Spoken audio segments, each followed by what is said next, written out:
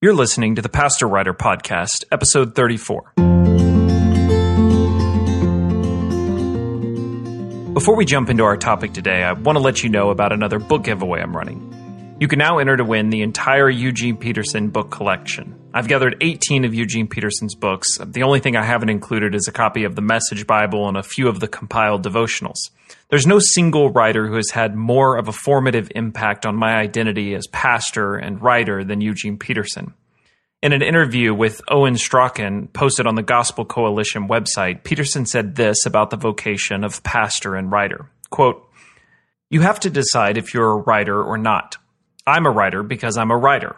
I can't say it didn't make any difference to me whether I was published or not, but I was rejected for 10 years before I ever published. Publishers would suggest ways that I could make this more marketable, and I knew I couldn't do that. I have to write honestly about what I'm doing, and most of those books that were rejected were later published, sometimes by the same publishers. A lot of people ask me that question. How can you do all you did and still write? Well, how does an alcoholic drink and still hold down a job? That's what you do. You have a 3x5 card in your pocket, and you're stopped at a red light, and there's a phrase, and you've got it down. Or you're sitting in an emergency room in the hospital, and it takes 2 hours before your patient is ready to see you, but you're writing. Writing is a vocation. It's not just a way to get published. I knew from early on that I was a writer. I didn't know what that meant. I did have a sense that it meant something about the integrity of the gospel, and none of this cheap Bible exegesis or propagandizing the gospel. I wanted to get into the whole story and the whole Bible. So I don't think that's a very good question to ask a writer. Why do you write? You write because there's fire in your bones. You've got to do this whether anybody ever reads it or not. If you're looking for whether you're going to be published, you're probably cheapening what you're doing. I think you see why Eugene Peterson has meant so much to me as a writer. You can enter the Eugene Peterson book giveaway by going to pastorwriter.com/Peterson. By sharing the link, you can earn additional entries for friends that sign up as well. I also want to take some time to thank listeners who have left reviews on iTunes and Facebook. Reviews are really important for helping new listeners find the show. Recently, one reviewer wrote, "I'm new to this podcast, but have thoroughly enjoyed the episodes I've listened to. It gives me hope. As a struggling part-time minister and part-time writer, it's easy to lose sight of why I do what I do. Pastor Writer puts a little light on my path and helps guide the way. Keep up the good work." I wanted to say thanks for reviews like that. It's exactly why I'm doing the show. If you haven't had a chance, I would love for you to be able to leave one. I would really appreciate it if you did. The feedback helps me to continue making improvements and others to discover the episodes. Now, on to our topic, the importance of an opening sentence.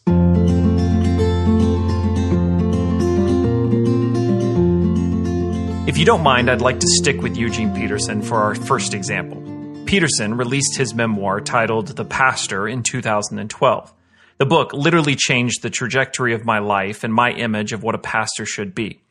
The book is 336 pages and tells the story of Peterson's calling from his earliest childhood through his retirement. Imagine yourself sitting down with that task, to tell the story of your life. Where would you start? Let's get the most obvious option out of the way. Peterson could have begun, "I was born November 6, 1932, and why not take it one more step further into the boredom, and some might tack on a description about the weather. It was a dark and stormy night, as the cliche goes. Instead, Peterson demonstrates why he's such a great writer. He begins his memoir with this sentence, Pastor Pete, it's Pastor Pete. And the second sentence, the chorus of exclamations came from the mouths of half a dozen children, their faces pressed to the glass of our living room window. These voices, excited and clamorous, entered my gut with a feeling of poignant loss. I knew that I would never hear myself addressed that way again. Pastor. There's a lot to like about that opening paragraph. Peterson, who has sold millions of books and is admired by fans as great as the musician Bono, opens his life story with the words of local kids. It's exactly the humble and local image of a pastor the book seeks to present. The kids looking through the glass of his living room window, just as the book seeks to offer readers the same view into the interior life of Peterson and his calling. The cover of the book lists the author as Eugene H. Peterson. Often, he's also given the title Doctor, holding an MA in Semitic languages and honorary degrees from several universities. Yet the title he opens with is Pastor Pete.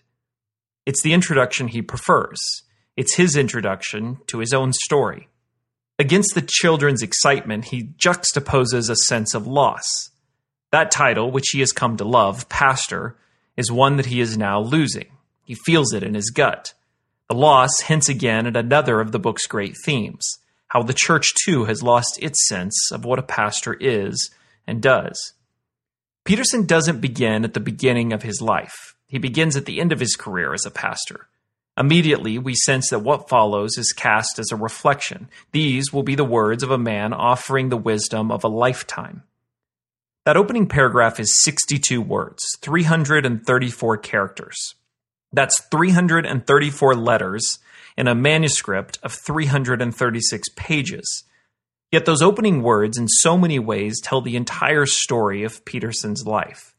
The book in a single paragraph. Hopefully you see why I think it's such a great start for such an important book. If you read books on writing, eventually one of the books you're going to come across is Stephen King's book On Writing. It's ironic because I've never read any of Stephen King's novels, but I have read his book on writing those novels. At times, the book is crass and profane, but there's a reason it's so often recommended. King's advice is honest, and you can tell it's been hard-earned. King is said to have spent months, even sometimes years, working on the first lines of some of his more well-known novels. The Atlantic once asked King about his interest in this topic of first sentences, and King explained this. There are all sorts of theories and ideas about what constitutes a good opening line. It's a tricky thing and tough to talk about because I don't think conceptually while I work on first drafts. I just write them. To get scientific about it is a little like trying to catch moonbeams in a jar. But there's one thing I am sure about. An opening line should invite the reader to begin the story. It should say, listen, come in here. You want to know about this. How can a writer extend an appealing invitation, one that's difficult even to refuse? A book won't stand or fall on the very first line of prose. The story has got to be there, and that's the real work. And yet, a really good first line can do so much to establish that crucial sense of voice. It's the first thing that equates you, that makes you eager, that starts to enlist you for the long haul. So there's incredible power in it when you say, come in here. You want to know about this, and someone begins to listen. What King acknowledges is that there is embedded power in how you start, the first sentence. And as a writer, one of the best things you can do is pay close attention to the first sentence of every book you read. Pay attention to which ones move you quickly into the topic and which ones you find yourself willing to skip over. Go to the bookstore, stand in front of the bookcases, pick up books that you love, and read the first sentences. See how they start.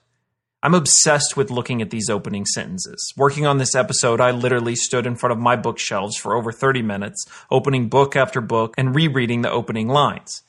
As King pointed out, there's no way to be scientific about writing these verses. You have to get a feel for it. And by no means does my interest in the topic mean I've mastered its execution. But for the sake of helping you learn to appreciate the masters, I want to work through some of the common approaches to first sentences. Universally, the recommendation is to begin with action. That's not just advice for novelists. Even nonfiction writers should find a way to open with a hook. Find a way to drop the reader into the issue as quickly as possible. Don't fall into the trap of taking too long to set things up. Say it first, explain it second. Get the reader into the topic and into the drama as quickly as possible. It's not exhaustive, but I have 6 possible ways I think that you could start a nonfiction book. Let's work through them. First, start with a surprise. One of the most famous opening lines is J.D. Salinger's first sentence in Catcher in the Rye. Here's how it goes. If you really want to hear about it, the first thing you'll probably want to know is where I was born and what my lousy childhood was like and how my parents were occupied and all before they had me. And all that David Copperfield crap, but I don't feel like going into it, if you want to know the truth. That's one sentence, the first sentence. It's surprising because of its sarcasm. Salinger mocks the cliché opening of a novel. His character knows the expectation of how he's supposed to begin, introducing himself with problems in his childhood, but he simply refuses to do it. He mocks it instead. It's hard not to be enticed by that opening line. If the narrator is willing to be that honest in the first sentence, we find ourselves wanting to know what else he's willing to talk about. Or take, for example, the way John Piper opens his book on fasting, A Hunger for God. Piper opens with the sentence, "Beware of books on fasting." A much shorter sentence, but used for the same effect. Ironic, considering that it's the first sentence in a book on fasting. You can do this too. Think about the topic of the story you're working on.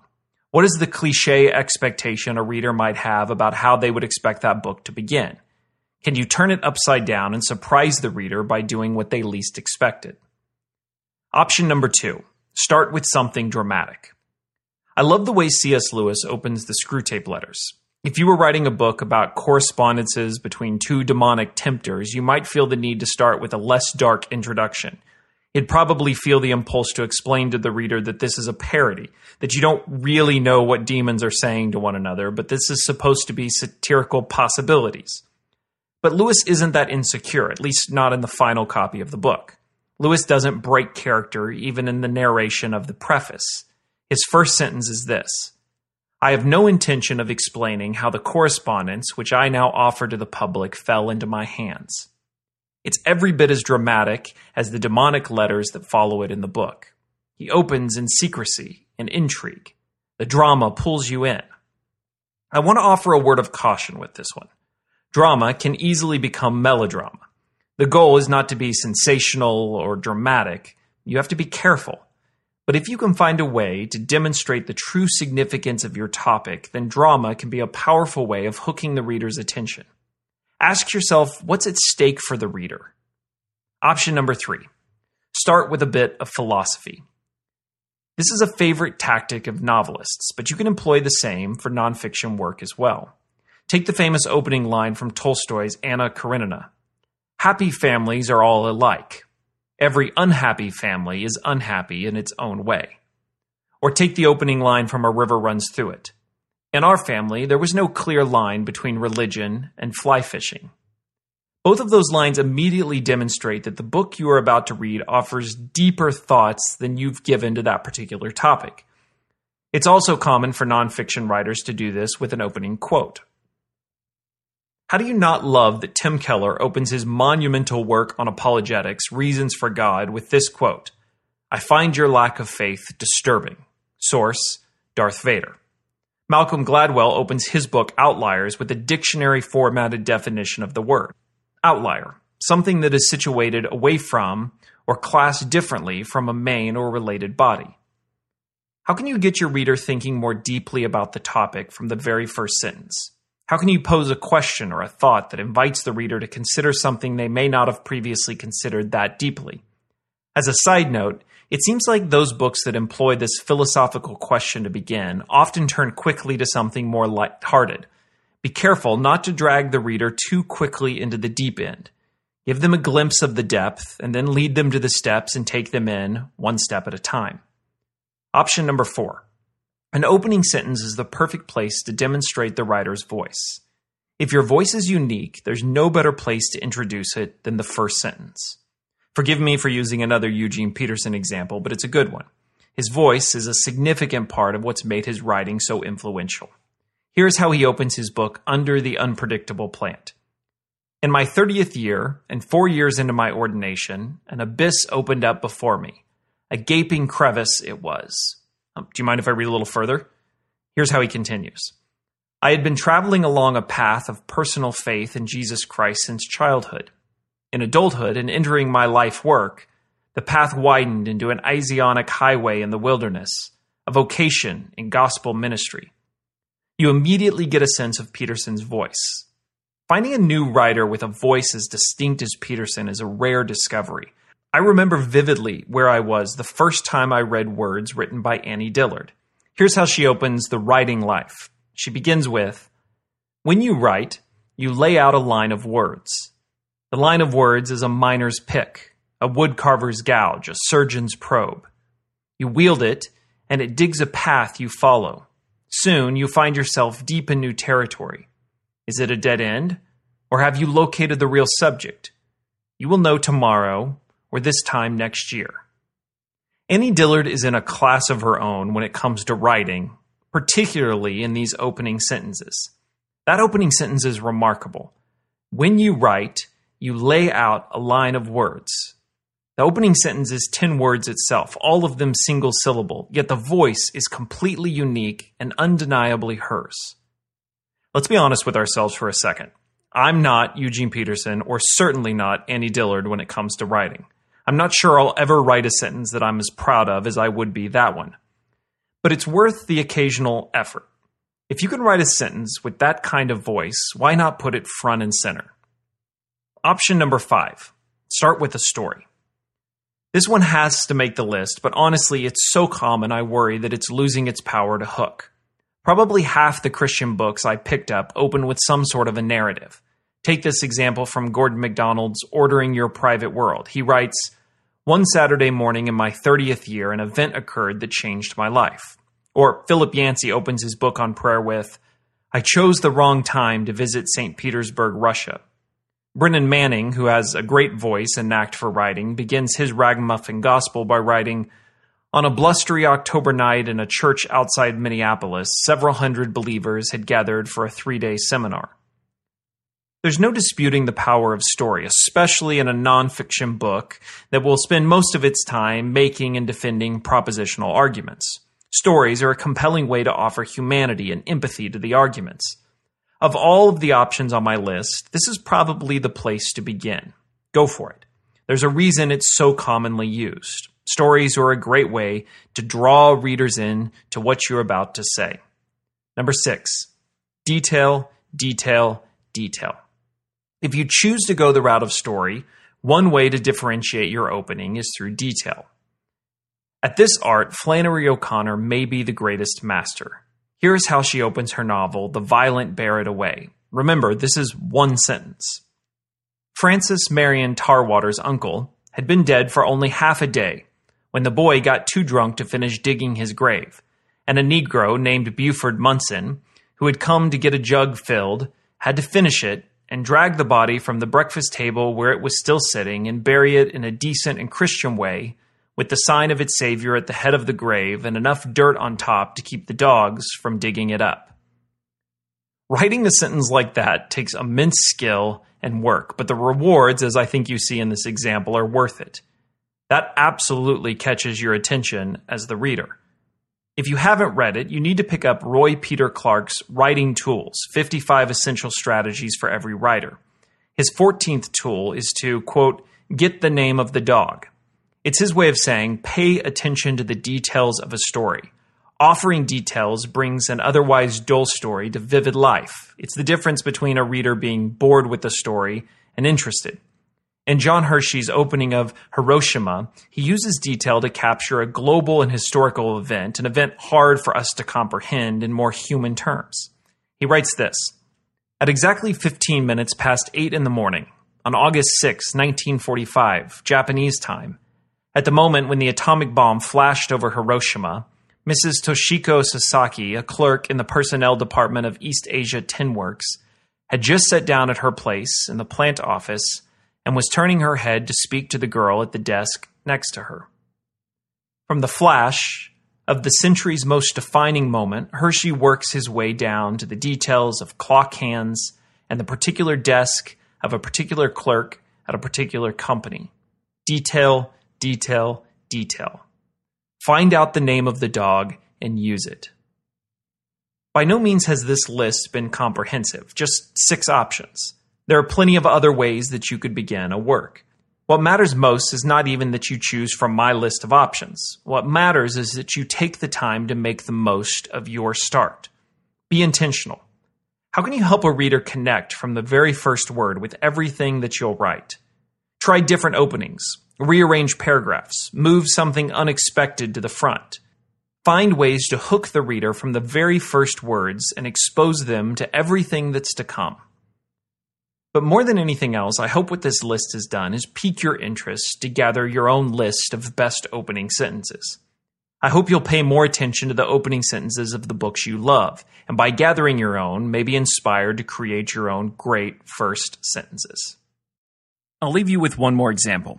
Many of you know that I'm currently working on a writing project about the life of David. My goal is to show how David's life is really the struggle of integrity, of reconciling his public life with his private world. I've gone through several iterations of that first opening sentence and paragraph, but this is the one that I'm currently working on. It goes like this. You are the man, a dagger thrust with unflinching conviction, a double-edged blade, just 2 words in its original Hebrew.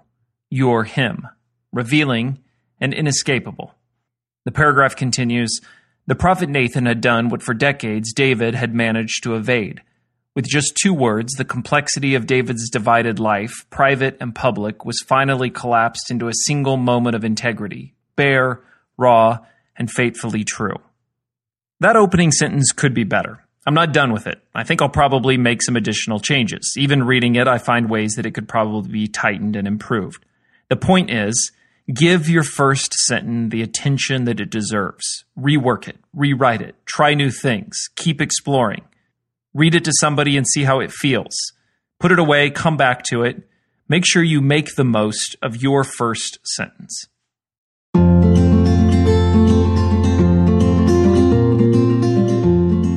Thanks for listening to the Pastor Writer Podcast. I hope this episode has been helpful in how you think about beginning your next writing project or going back and starting new, one that you're currently working on. I would appreciate it if you would leave a review of the podcast or drop by and just tell me what you're working on. You can connect on Facebook, on Twitter, Instagram, or through the website. As always, you can find show notes for today's episode by going to pastorwriter.com/34. As always, thanks for listening. Until next time.